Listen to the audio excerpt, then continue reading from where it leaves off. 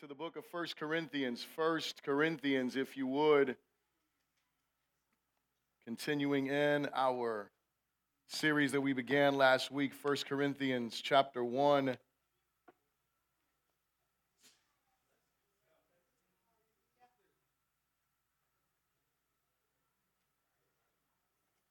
First Corinthians chapter 1, verse 17. Verse 17, when you got it, say so.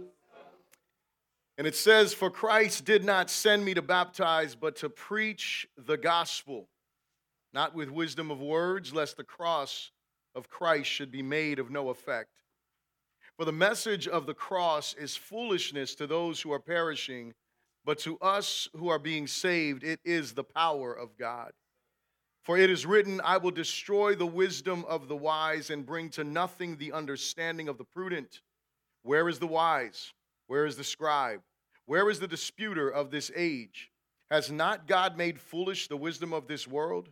For since in the wisdom of God, the world through wisdom did not know God, it pleased God through the foolishness of the message preached to save those who believe.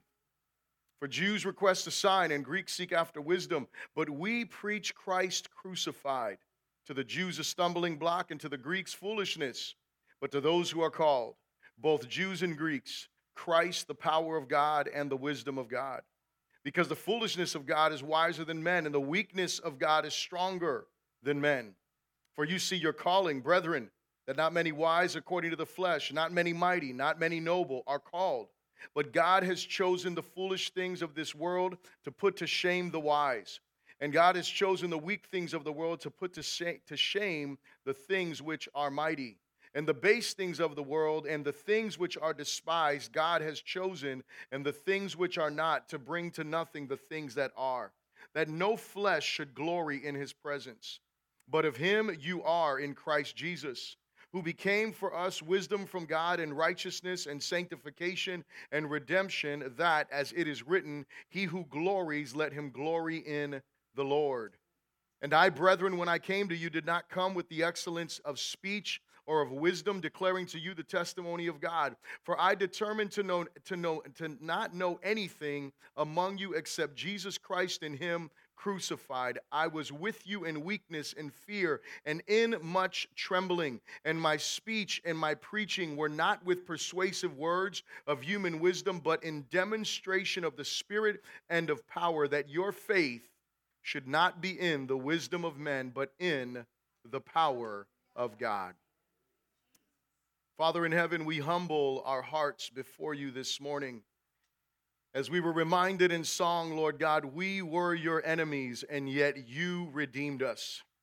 You reconciled us to yourselves. You brought us into a relationship with you by the precious and holy sacrifice of your Son. We are grateful for that truth. This morning, as we enter into your word, may our ears be attentive to your voice, Lord God. May the gospel ring truer than ever before, God. For those that are in this place that may not know you, may they hear your call today. For those that will hear this message online now or afterwards, Lord God, may they hear your call today. And may we all feel the urgency that there is to be a people who are committed to the proclamation of your gospel, Lord. We thank you for this, and we pray this all in Jesus' good name. And everyone said, amen. You may be seated in the presence of the Lord.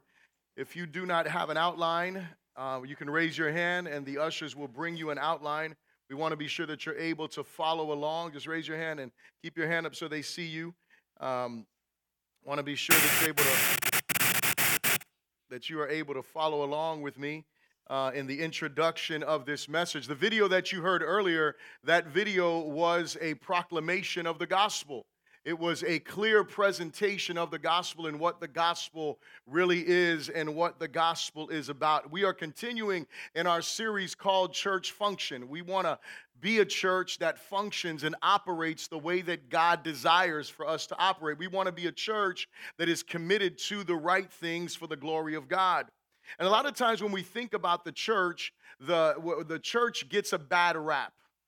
Hello, somebody. In our days, we are critical. A brother just told me about a new truck that he purchased, and I have a little bit of truck envy. Hallelujah. Pray for me. I need to repent, amen, before the Lord. But thank God gas prices motivate me, amen, to just not be too envious. But nonetheless, as my brother was sharing with me about his vehicle, this new vehicle to him, he was excited and encouraged. And then he told me about a friend of his who he showed this vehicle to.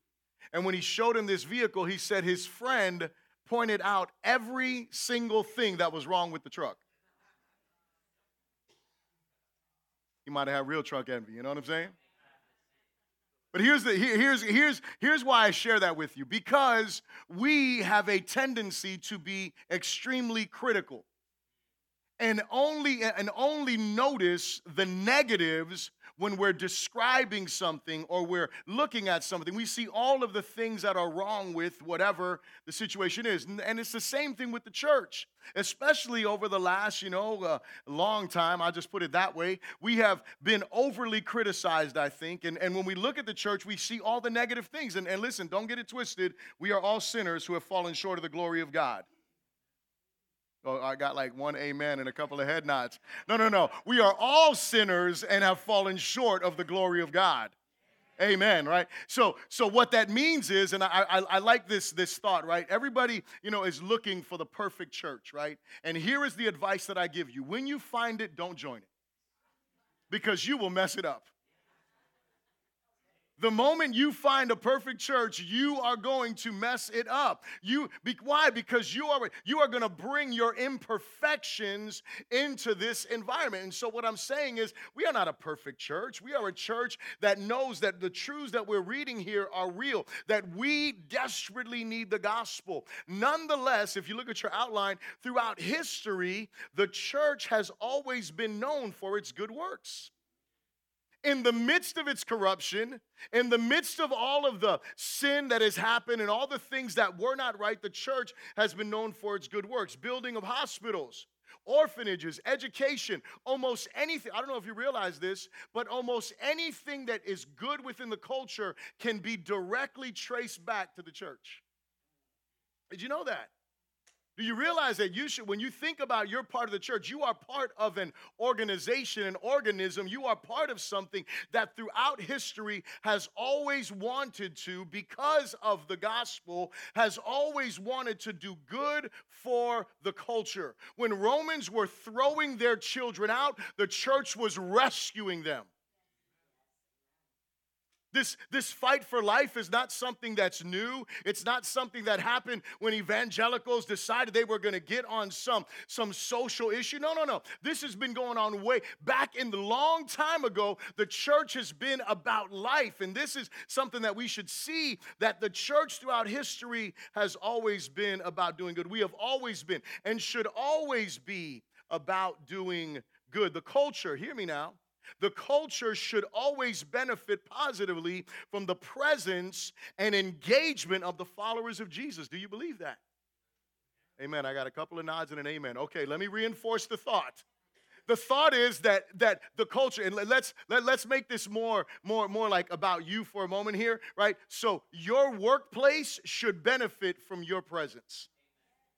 You should be a positive contribution to the environment where you work. Your neighborhood should experience the benefit of you being in that neighborhood. Wherever you find yourself, if you are in school, your classroom and the people around you should not look at you as like the class clown. Come on now. Like, but Bishop, laughing is good. I understand that. But that's not what you should be known for. You should be known for respect. You should be known for honor. You should, listen, at work, you should be the person who is there first and leaves last. Not the person who's running in, making a photo finish to check in, right? No. You're the person that is there around. You're the person that is bringing something positive to the environment. But here's the thing that I want you to understand here. Last sentence there in your outline in the introduction. The problem is we can forget our main mission and abandon our main message, and our causes replace the cross. See, that has been the problem as well, and I know I was talking about the positive stuff about the church, but that has been the problem as well, is that our causes have replaced the cross of Christ. Today I want to talk about the centrality of the gospel. The centrality of the gospel. Because we can easily get off on something that is a good cause, and we should be about good causes, but we should never forget what our mandate is. How many of y'all think that baptism is a good cause? Amen? Amen. Baptism is a good thing. To see somebody making a public proclamation of their faith, to see somebody identifying with the death, burial, and resurrection of Jesus is a beautiful thing. It is something that is great. And yet the Apostle Paul, and the reason why we look at verse 17 that we dealt with a little bit last week is because in my estimation, when I look at Paul's words, it's like verse 17 is the beginning of this long statement that he's going to make here that we just read. And what does the Apostle Paul say? He says this, for Christ did not send me, verse 17, to baptize, but to preach the gospel, not with wisdom of words, lest the cross of Christ should be made of no effect. Even the apostle, he didn't allow himself to get caught up in something that is a good thing. It is an ordinance of the church. He didn't allow that to become primary, because then you know what? He would have just been counting, hey, I baptized 10,000 people this year. Great, I did a good job. No. It was about proclaiming the gospel. And here's what I want you to think about this morning. If you're taking notes, you can write this down. A church that keeps the gospel central is a church that will have a lasting impact in the culture. A church that keeps the gospel central is a church that will have a lasting impact in the culture. Last week when we were looking at the map of Corinth and where Corinth was, and we saw the Apostle Paul's second missionary journey, and we looked at that area of the world, and we thought about, wow, you see all of the lines and all of the dots. Every place where the Apostle Paul stopped, a church was established. There was something that happened in a great way. And if you look at that part of the world today, it is not dominated by the gospel. It is not a part of the world that we are seeing revival and we're seeing God move in great and glorious ways. No, it is history that we have there. It is something we look at, and what I know is this, is that we know we are living in the last days. We know that we are living closer to the return of Christ than we have ever. Just by time tells you that. But if you look at what is going on in our world, we realize, you guys can go back and check out the Revelation series that we did. If you look at what is going on in our world, you look at the scriptures, you know that we are living in these latter days that are prophesied of. And so I know that the return of Christ is closer than ever. But what I have hope in is in the power of the gospel. What I have hope in is God's mercy and God's grace. And as we pray and we cry out to God, believing Him to do something great, what I am praying for is that when He returns, that there will be a vibrant church that is there to hear His call. Are you here? That there will be a church that has been being purified and that is committed to the gospel. And so this morning, we want to be that church. I don't know about you, but I want to be that church. I want to be part of that church that leaves a lasting impact in the culture, not just a couple of landmarks. Are you here? Not just some landmarks that are on a map somewhere and said, oh, there was a church here that was really good. Oh, there was a church there that did some great stuff. Oh, there was a church in this area. There was a church. No. I want us to be a church that leaves a lasting impact. And so the first thing, it's in your outline there, I would ask you to repeat this after me. Say, only the gospel can cause lasting change in the culture. Only the gospel can cause lasting change in the culture. The Apostle Paul's concern is that the gospel has full effect. What does he say at the end of verse 17? He says, lest the cross of Christ should be made of no effect. Lest the cross of Christ should be made of no effect. He has been given this message to preach and proclaim. And he goes on in verse 18. He says, for the message of the cross is foolishness to those who are perishing. But to us who are being saved, it is the power of God. See, there was a time where some of you, if you're a follower of Jesus in this place, if you're a follower of Jesus that is hearing us online, there was a time that the message of the gospel seemed foolish. And what I mean by foolish is, there's some people, that they have thought, like, as they're growing up, especially, when you're younger, right? Because when you're younger, you think you're invincible. Hallelujah. Just wait till you get around 40. You will wake up one morning realizing, oh, hold on a second. I am not invincible. You got hurt sleeping, like you tore a muscle sleeping, right? Like that shows you that you are not invincible. Like you just slept wrong. You ever look at kids sleep, like the baby right now, like she does this face plant, right? Like you can put her on her back and like 2 minutes later you come back and she is flipped over and she is like flat. Like how does she even breathe? Right? You remember when you were a kid and you would be like sleeping on the hard floor, your neck was all twisted, and you got up like nothing. You were ready to go run. Try that now at 40. Glory, Try that at like 38. I don't even think you could get away with that, right? But nonetheless, we think we're invincible, right? We feel like we're invincible. And so when someone says, man, you need to come to Christ. Man, you need to give your life to the Lord. That sounds foolish. Like, why? Well, I'm having fun with my life. I'm enjoying the things that I'm doing. I'm having fun where I'm at. Why do I need to come to Christ?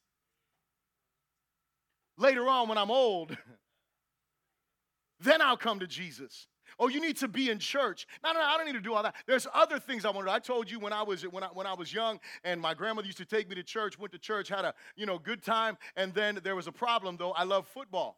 And back then, you didn't have the options you have today. Like, you can record, DVR, everything. You could watch every single football game that is on television on Sunday. You can do all that, whatever sport you're into. But when I was a kid, you couldn't do that. And for some reason, these Christians wanted to be in church all day. It wasn't like us. Like some of you are like, man, praise the Lord. Worship and praise was done at 10:19. Hopefully, Bishop could get us out of here by 11 today. You're praying for a miracle, aren't you? Yeah. It's already 10:39. I mean, I'm only in point one, like midpoint point one. So I don't know if that's going to happen. You were like, man, Hector, praise the Lord. Amen. You getting us out early. Glory to God. But when I was a kid, it was like we went to church. They had Sunday school at that time. We went from Sunday school, then we went to the service. Then after the service, they wanted to like play games and picnic. And by the time we got home, football was over. So as soon as I found out that I did not have to get up on Sunday morning, you know what I stopped doing? I stopped getting up on Sunday morning. Because what? Because football was more important than going to church. Church was foolishness to me. In my head, that's the way that I thought about. And so here Paul says, for the message of the cross is foolishness to those who are perishing. Did you hear those words? They're foolishness to those who are perishing. So you know what that should do inside of us? Whenever we have a conversation with someone about Jesus and it seems like what we're saying to them is foolishness, there should be an urgency that comes up inside of us that says, wait a second, that person is perishing. That person is lost. That person is blind. That should lead us at minimum that when we walk away from that conversation, that we take them into prayer before the Lord and that we say, God, open their eyes that they can see that they are lost, that they can see that this gospel is not foolishness, but that this is the power of God. That's what should be happening here. The Apostle Paul, he goes on. He says, for it is written, and he's quoting Isaiah, he said, I will destroy the wisdom of the wise and bring to nothing the understanding of the prudent.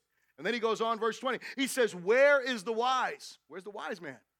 Where's the person who has all this wisdom? Where is the scribe? Where is the one who has all the intelligence? Where is the disputer or the debater of this age? Has not God made foolish the wisdom of this world? Look at verse 21. It says, for since in the wisdom of God, the world through wisdom did not know God. Hold on a second. I want you to notice something here. The world through wisdom did not know God. For some of you guys in here, and for those of you that have been here for a while, I've talked to you about going into the book of Proverbs and reading a proverb a day, right? A proverb a day keeps stupid away. Amen. Right? If you apply it, if you just go sit down, you have 31 proverbs, you read one proverb a day. So, whatever today's date is, today's the 21st, read Proverb 21 today. Pull away from Proverbs 21, one principle that is there. Meditate on that, pray on that, right? Like that's the idea. But you'll notice something that the scripture says about wisdom. It says this. It says that wisdom is at the street corners crying out. Think about this for a moment. Wisdom, the wisdom of God is on the street corners crying out saying, come to me, all you simple. Come to me, all of you who don't understand life. Come to me and follow my ways. Follow my direction. You know that wisdom? That wisdom is the wisdom of God that is calling us to God himself. And you know what people are doing all day long? Walking away from God's wisdom. They're listening to the other voices on the street corner, the voice of folly, the voice of foolishness. That they're listening to that other voice, and they're following that other voice, doing their own thing, following their own agenda. That's what is happening here. This is what the Apostle Paul is saying. It pleased God that through the foolishness, he goes on to say, through the foolishness of the message preached to save those who believe. So God's saying, listen, man, I'm not trying to convince people. You know, sometimes we get intense, right? Sometimes we, especially guys like me, right? Like I'm a debater, right? I like to be right. I don't like to be wrong, right? And so if I don't know about something, I'm not going to talk about it. I'm not going to sit there and try to tell you about something I don't know about. Now, if I know about it, don't come at me. Don't come at me trying to tell me something that ain't right, because I'm going to, debate you. I'm going to try. No, I'm trying to help you, right? I'm a helpful guy, right? I don't just like to argue. I want to help everyone I can to know the things that I know, right? And so, but what can happen to me is because I know something and then I know something is not true, what can easily happen is I get into this intellectual conversation, into this intellectual debate, and I try to one-up you. I want to help you, right? Hopefully, if I one-up you enough, I can make you be like, yo, you're right. And let me turn, and I'm talking about the gospel here. I'm not talking about anything else. I'm talking about the gospel. Hopefully, but you know what I've learned? The more one-ups you get, the more people shut down. The more you confound their points of wisdom, the more they're like, I don't want to hear about this Jesus. Most of the time, that's what happens. You know why? Because pride is right there saying, wait a second, I thought I knew my stuff, and now this guy or this girl is over here shutting me down left and right, making me feel inadequate in the conversation. And so all of a sudden, I don't want to hear about this Jesus. Now listen, church, let me tell you something. Don't be a coward. Don't be silent because you don't want to hurt people's feelings. It's okay to hurt people's feelings. Amen? Amen? I'm not telling you to be a jerk. I'm not telling you to be rude. I'm not telling you to be harsh. But when you share truth, you know what's going to happen? When you share the truth offends. The truth hurts people. When you share the truth with someone, guess what? It may hurt their feelings. That doesn't mean that you don't share it because you don't want to hurt their feelings. That means that you temper it with love. Jesus was what? He was full of grace and truth. Not just truth, not just grace. Grace and truth. And that's the way that we are supposed to proclaim the gospel. Here's the thing that we have to realize. Our world is missing God for what is not wisdom. Our world is missing God for what is not love. Our world is missing God for what is not freedom. And yet God has given the church a message that may seem foolish and weak, but it is wiser and stronger than anything the world knows and offers. Look what the Apostle Paul goes on to say. He said, for the Jews request a sign, and Greeks seek after wisdom, but we preach Christ crucified. To the Jews, a stumbling block, and to the Greeks, foolishness. But to those who are called, both Jews and Greeks, Christ, the power of God and the wisdom of God. Because, listen to this, the foolishness of God is wiser than men, and the weakness of God is stronger than men. Let me ask you a question. Is God foolish? Absolutely not. Is God weak in any way, shape, or form? No, he's not. And so Paul is using a play on words here. He's saying what people say is foolish, it's wiser than God's wisdom. What people say is weak is stronger than men's strength. When I thought about this point, I'm thinking about, man, like, what is God saying? And God is saying things like, man, there was this guy, his name was Jason. It's Jason, it's me. He was lost, seemingly impossible to save, And yet, through the foolishness of this message called the gospel, God rescued him. God did what no one in the world could do. No one in the world could turn me away from my sin. No one in the world could liberate me from the things that I loved and the things that I was engaged in. Nobody was able to do that. No wisdom of this world is able to save or set someone free. And yet we want to believe the world. What does the world tell you? The world says, hey, you identify how you want to identify, you live how you want to live, and then you're going to be what? You're going to be free. Isn't that what the world says? Then you're going to, hey, you come out, you express who you are, you share your feelings, you share your truth. There ain't no your truth. There's your feelings, there's your emotions, but there's no your truth and my truth. There is absolute truth, and that is God's truth. God is the owner of all truth. But the world says, hey, you be like that. But you know what? Have you realized something when you look at whether it's movie stars, you realize the levels of depression that there is there? All the rich people, you know, you realize all the stuff that they have to try to use to fill the void that is there within their heart. Why? Because all of that is weak in comparison to the power of God. God takes a guy by the name of Paul. Paul was a guy, this dude was a stud. He was a Jew of Jews. He was a Pharisee of Pharisees. He was born with the right name. He was raised by the right teachers. He knew all the right languages. Paul was the man, and God reveals himself to him and yanks him out of the world, yanks him out of his lostness through what? The power of the gospel. God's foolishness is wiser than men's. God's weakness is stronger than men's strength. The second thing I'll ask you to repeat after me is this. Say, a gospel-altered life is a culture-changing life. A gospel-altered life is a culture-changing life. He goes on to say here in verse 26, he says, for you see your calling, brethren, that not many wise according to the flesh, not many mighty, not many noble are called in verse 27. But God has chosen the foolish things of the world to put to shame the wise. God has chosen the weak things of the world to put to shame the things which are mighty, and the base things of the world, and the things which are despised. God has chosen that and the things which are not, to bring to nothing the things that are, that no flesh should glory in his presence. Paul reminds them, he says, hey, you guys, you remember when God called you. You weren't like all that.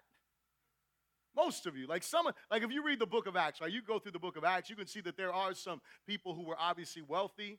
There were obviously some people who had notoriety. There were obviously, I just talked to you about the Apostle Paul. There were some people who had the nobility meaning that they were born into the right family. They had the right family name, right? So there were some people, but most of the people that God had called in Corinth, they weren't the people you would want on your team. Think about Jesus' disciples. He called fishermen. Fishermen, right? Like those were the guys. He didn't go into the synagogue to go and get the most educated and well-trained people. He went and he got these guys that, who's going to listen to some fishermen? But those are the guys he said, come here, I'm going to show you how to be fishers of men. He went and got this tax collector guy. This guy, Matthew, was a tax collector. They were hated people. That wasn't someone you wanted on your team. You didn't want the tax collector. You didn't want him around you, especially. But Jesus calls him, and guess what? Then the guy throws a party, right? And Jesus is like with them all, because what? Jesus wanted to use that opportunity in order to bring the gospel to those who the world would say, man, we don't want anything to do with them. Those people are foolish. Those people are crazy.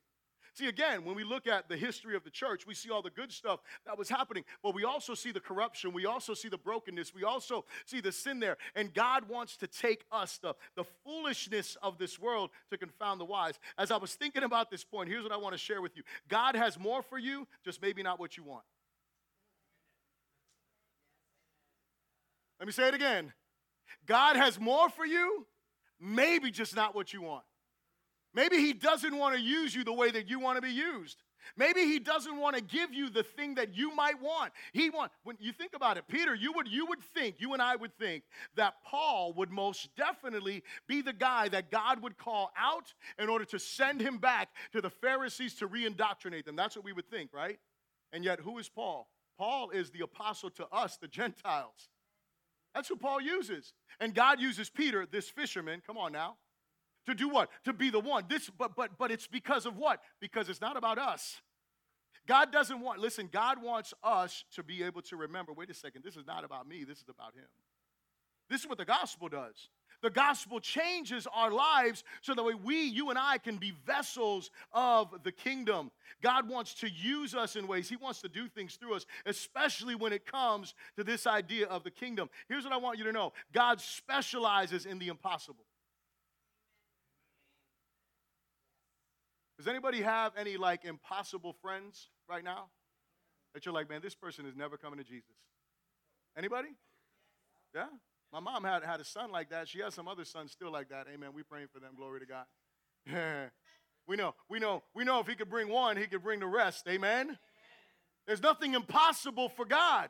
What is impossible for men is possible with God and God alone. Through what? Through ingenuity? No.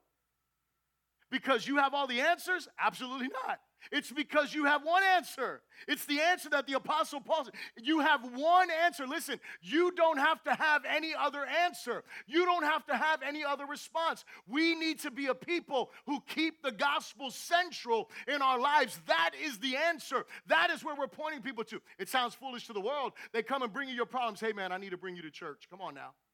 They come and bring you your problems. I need to bring that to prayer. They come and bring you, man, Jesus is the end. That sounds foolish. But God takes the foolishness of this world to confound the wise. That's what he does. He takes the foolishness of this world to confound the wise. Through the gospel, he makes his wisdom known. The Apostle Paul goes on to say, he says, but of him you are, verse 30, but of him you are in Christ Jesus, who became for us wisdom from God.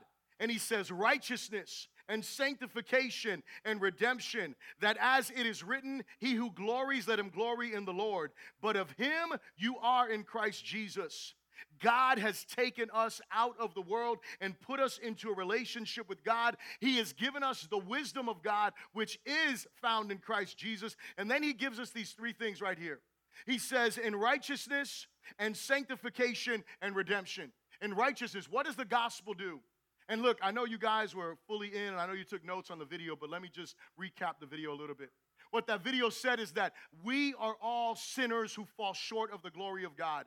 Every one of us that is in this room, look, we're either in we're in one of two categories. Either we are in a relationship with Jesus. Either we have made a confession of faith, we have committed our life to him, we have surrendered our will to him, or we are a person who has not done that yet. We are not walking in a relationship with him. But nonetheless, we all are in the same category as sinners who are fallen by nature. And because of our sin, we are separated from a relationship with God. Our sin separates us from him. Our sin doesn't just separate us from him, but our sin literally makes us his enemies. I don't know about you, but I don't want to have God, the creator of all, as my enemy. I don't want to, but that's how people are in this world. If you are not walking with God, you are his enemy. That's what the scripture says. You are on your way to experience eternal damnation. That's what the scriptures teach. If you have not put your faith in Jesus Christ, if you have not trusted him with your life, that's what the Bible says. But you know what the scripture also says? But God demonstrates his love for us in this, that while we were yet sinners, Christ died for us. While we were his enemies, apart from him, while we are separated from him, what does he do? He dies for us. Because what? Because he wants to reconcile us. because he wants to bring us back into a relationship with him. Listen to me. God wants to save you from hell, to be sure, but he wants to do much more than just save you from hell and eternal damnation. He wants to bring you into a relationship with him. He wants to bring you freedom into your life. This is what he says here. And Jesus becomes the wisdom of God and righteousness for us. That's called justification. You know what God wants to do? God wants to give you a right standing between you and him. He wants to take you from the category of enemy to friend. Somebody should have got a little more excited than that. He wants to take you from the place of being separated from him to now being reunited with him. That's what he wants. That is what Jesus came to do, to give us his righteousness, to take the filthiness off of us and clothe us in righteousness, making us beloved sons and daughters of the Most High God. That is what he wants to do. But he doesn't just want to leave it there, but he says, and sanctification. Sanctification is a big word that means to be set apart.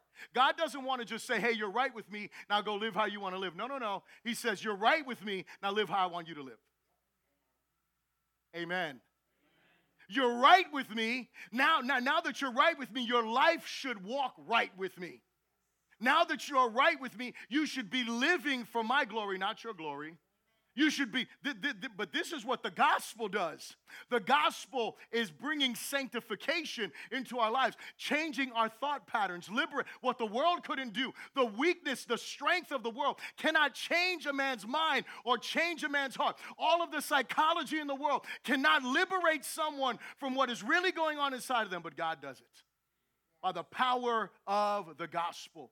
And not just that, but he also says, and redemption. What is redemption? He paid a ransom for us. He paid a price for us. And that price guarantees what?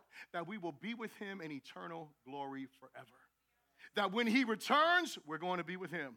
Or if we die before that, guess what? We're going to be with him. That is the beauty of the gospel. And that is what God, listen, that's what God has done for me. And that's what God has done for you if you have put your faith in him. And if you haven't put your faith in him, today is the opportunity for you to put your faith in him. To say, Lord, I want a life exchange. I want to exchange my life of sin, my life of living for myself, my life of pride, my life of rebellion, my life of lying, my life of depression, my life of whatever it is that you are living. I want to live not for me, but I want to live for you. I want to embrace the sacrifice that you've made. I want to embrace the love that you showed me. I want to recognize that I have been your enemy, but you have done everything to make me friend, and I don't want to reject that, but I want to walk in that. Just as God alters our lives by the power of the gospel, church, hear me now. The same way that God alters our lives by the power of the gospel, he calls us to be vessels of wisdom and power to confound the wisdom and power found in this world. Are you here? God doesn't just want to save you, he wants to send you. He doesn't just want to redeem you, he wants to send you with a message of redemption and hope. The third thing I'll ask you to repeat after me is this. Say, the gospel is about revelation, not just information. Listen, I just presented a bunch of information to you. You can write that down and you can share that with someone. I hope that you will share that with as many people as you can, that you will let as many people know that you can encounter about the amazing sacrifice that Christ made for you, that you can be a faithful witness to sharing that information. But I want you to know something. You are carrying, whether you realize it or not, a loaded gun. You are carrying something that has power. Listen, for those of you that have given your life to Christ, you know about that power. You've experienced that power. You've experienced that love. You've experienced that redemption. For those of you that have not, I want you to know you can experience it. You can, listen, if you hear and you respond to him, you can experience that justification. You can experience that clothing in righteousness. You can experience that sanctifying power, that ability to make you more like Christ. You can experience that hope that comes because I have been redeemed. Hallelujah. You can experience that. But we know this power, but Christ has given us a message that's not just about transferring information, but it's about bringing revelation. Finally, the Apostle Paul reminds them of his message. And to them, he tells them of his demeanor. Look at chapter 2, verse 1. It says, "And I, brethren, when I came to you, did not come with excellence of speech or of wisdom declaring to you the testimony of God. For I determined not to know anything among you except Jesus Christ and him crucified." I want you to know why this is so important. The Apostle Paul, the writer of this book, wrote the majority of the New Testament.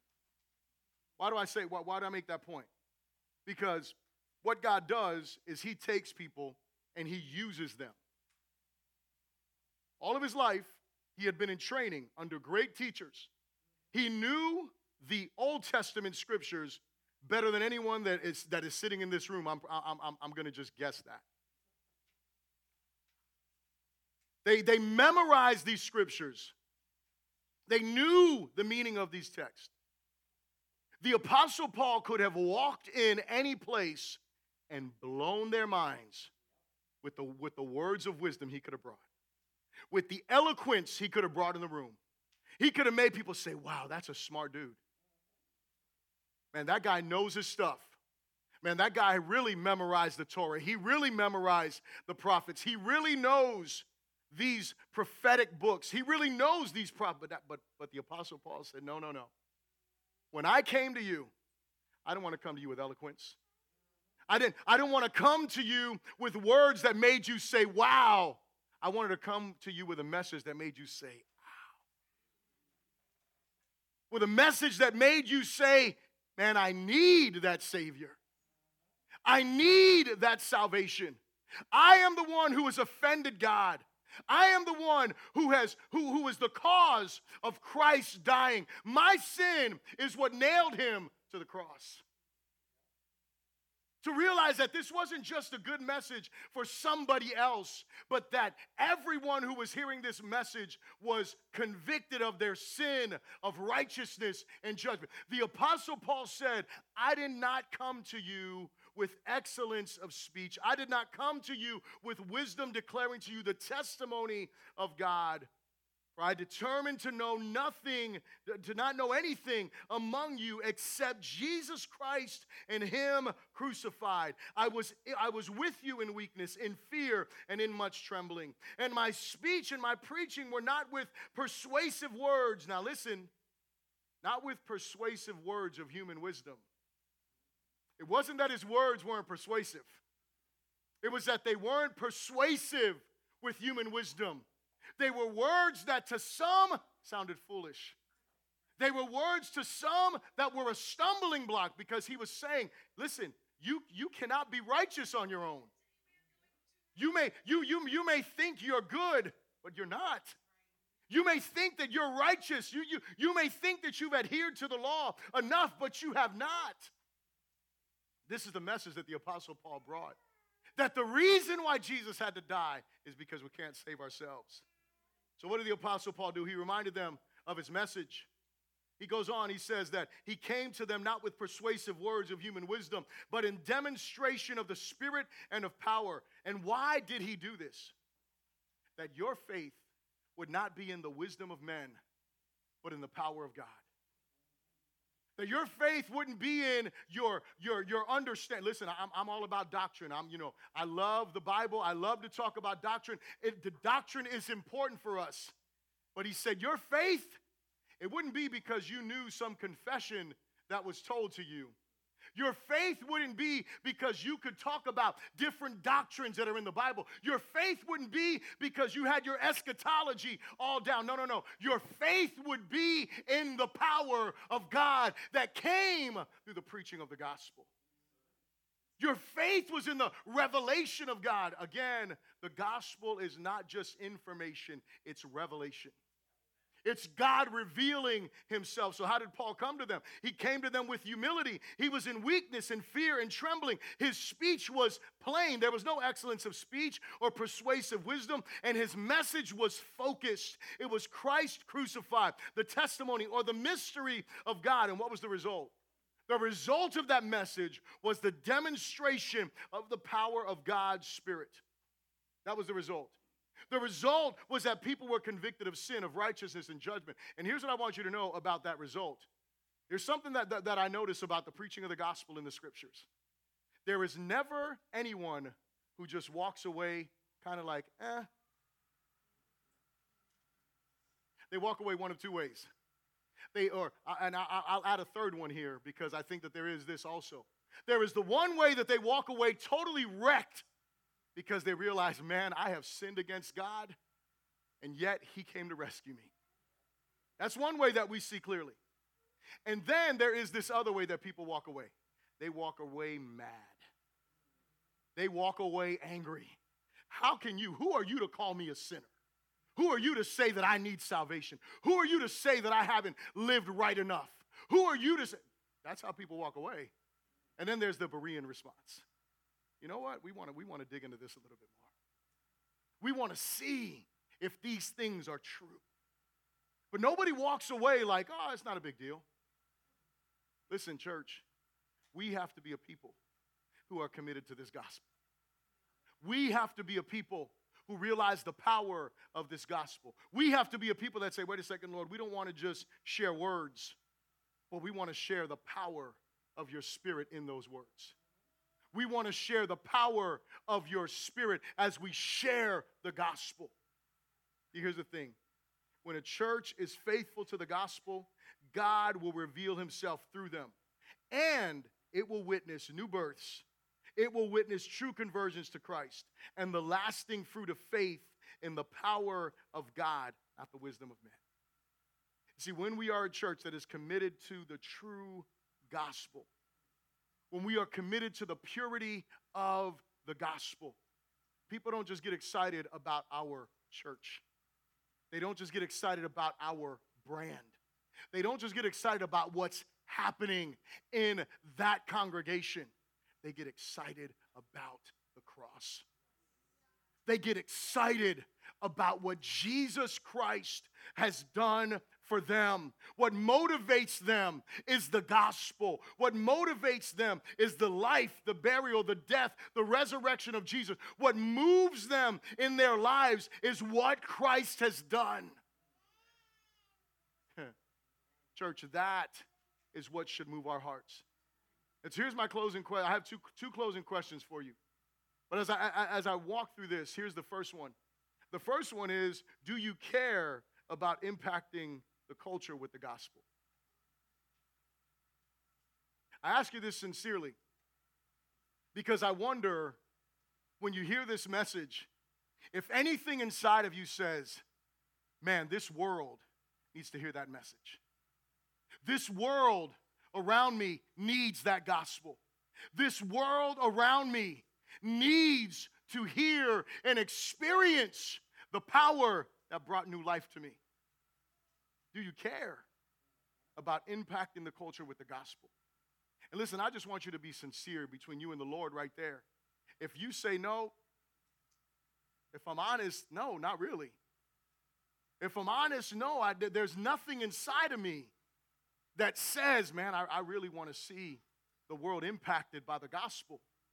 And listen, between you and the Lord, I call you to repentance today. Because, church, there is a dying world outside of these doors. You encounter walking dead people every day. You encounter people who don't know the truth, who have no concept of who the true God is. You are encountering people all the time who think that they know God, but their lifestyle says they do not know him. We should care about that. That should move our hearts. And so I call you, I beg you to be repentant if your heart is not moved to change people's life. I'm so encouraged by Pastor Rod, who's sitting in the back. He's with us today. For those of you that know, we've been praying for him, and we're so grateful that he's able to be with us today. And he's slightly older than I am, just a little bit. He's been a pastor for a lot longer than I have. And I'm so encouraged. I'm so encouraged by his heart. Because his heart is that even though he's battling with physical situations, even though he's a little bit older, he still wants to make an impact for the kingdom. He still has a burning desire. And you're like, oh, well, he's a pastor. He should. No. You know, someone asked me a good question this week. They said, hey, do you see pastoring as a job? And I answered in the best way that I could. No, pastoring is a calling. But you know what I'm called to before I'm called to pastor? I'm called to be a disciple of Jesus Christ. And you know what disciples of Jesus Christ care about? Forget their titles. A disciple of Jesus cares about knowing God and making him known. A disciple of Jesus, you know what disciples do? Disciples are, and I'll use this term loosely, disciples are mini shepherds. Hello. That's what disciples are. Mini shepherds, right? Because you may not, most of you are like, I'll never get up here and do what you're doing. You're right, and that's fine. We don't need a bunch of me in here. Hello. Well, we need a bunch of people who will go out there and who will say, I want to see the gospel impacting lives. You know what?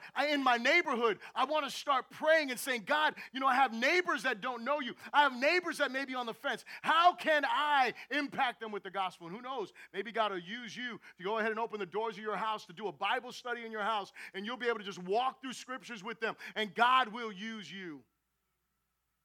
They don't have to call you pastor. They don't have to call you bishop, call you brother, call you sister. Nonetheless, here's the thing. God, I said it earlier, God wants to use you more than you know. It may just not be the way you want him to use you. But if you don't have a heart, if you're not, listen, if something's not burnt, and listen, I don't mean, listen, I understand we all have issues, we all have things, we got stuff that's going on in our lives. I know that this may not burn every single, listen, I'm a pastor, and I do that, and this doesn't burn in me every single moment. I can't get up here and lie to you. But it burns in me. There's a desire, and I pray that that desire is in you. My second question that I have is this, is where is your reliance? If you say, yeah, you know, I do want to see the gospel impacting the culture, my question is, where's your reliance? Are you relying on your own wisdom? Are you relying on your own ability? Are you relying on your own charisma? Are you relying on your own attractiveness? What are you relying on? Are you relying on someone else? Or are you relying on the gospel the same way Paul did? Do you understand that God has given you a loaded gun in a positive way? He's given you a message of power, and he wants to use you. That's what I want you to hear this morning. He wants to save you if you don't know him, and he wants to use you if you do know him. Bow your heads right where you are.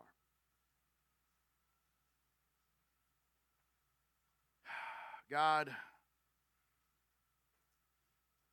we come to you today.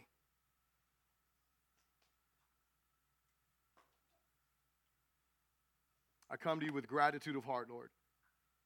Thank you for allowing me the privilege to preach your word. Thank you for this gospel that you have entrusted us all with.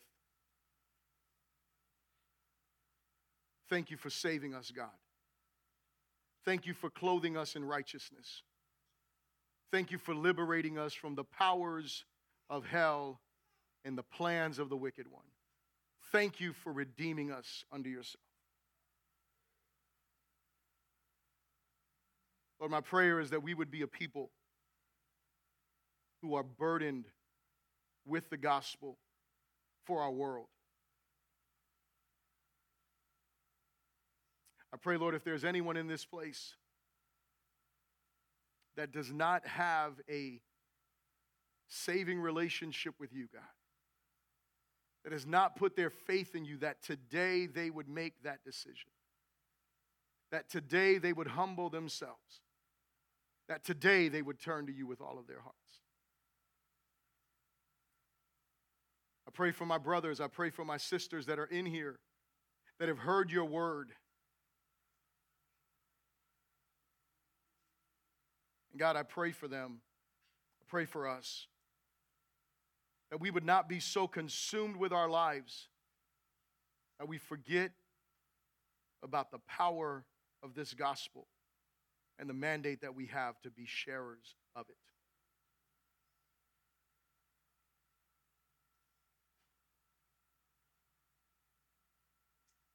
With your head bowed there,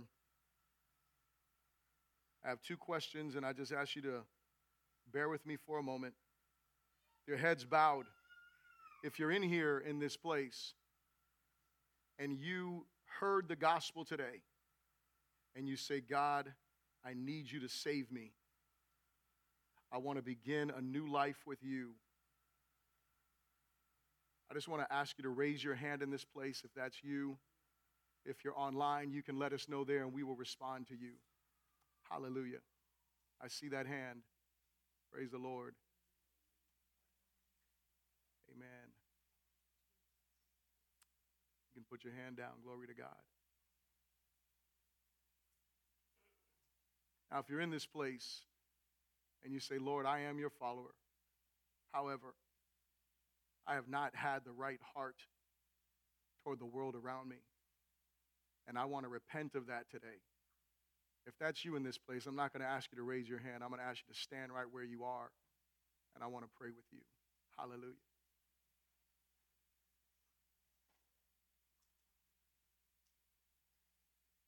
Father, you see those that have stood in this place today before you. You see their hearts, God. They've said, Lord, we hear your message and we want to have the right heart toward the world around us. Lord, we want to make an impact for your glory, for your name's sake, and we know that that comes through your gospel. And so, Holy Spirit, I pray that you fill these who have stood today. I pray that you fill us afresh and that you use us, God, that we would trust in the power of the gospel, Lord. That we would trust in the power of these words that you've given us that are much more than just information, God. Father, burden our hearts. And for the rest of my brothers and sisters in this place, Holy Spirit, I pray for us that we would have the right heart, that we would have the right mind, and that we would care that your word goes forth to bring change and transformation to the lives of those that we encounter, Lord. Help us to be faithful stewards of the mystery of the gospel, Lord. We thank you for this, and we pray this all in Jesus' good name. And everyone said, amen. Come on, give God a hand of praise. He is worthy.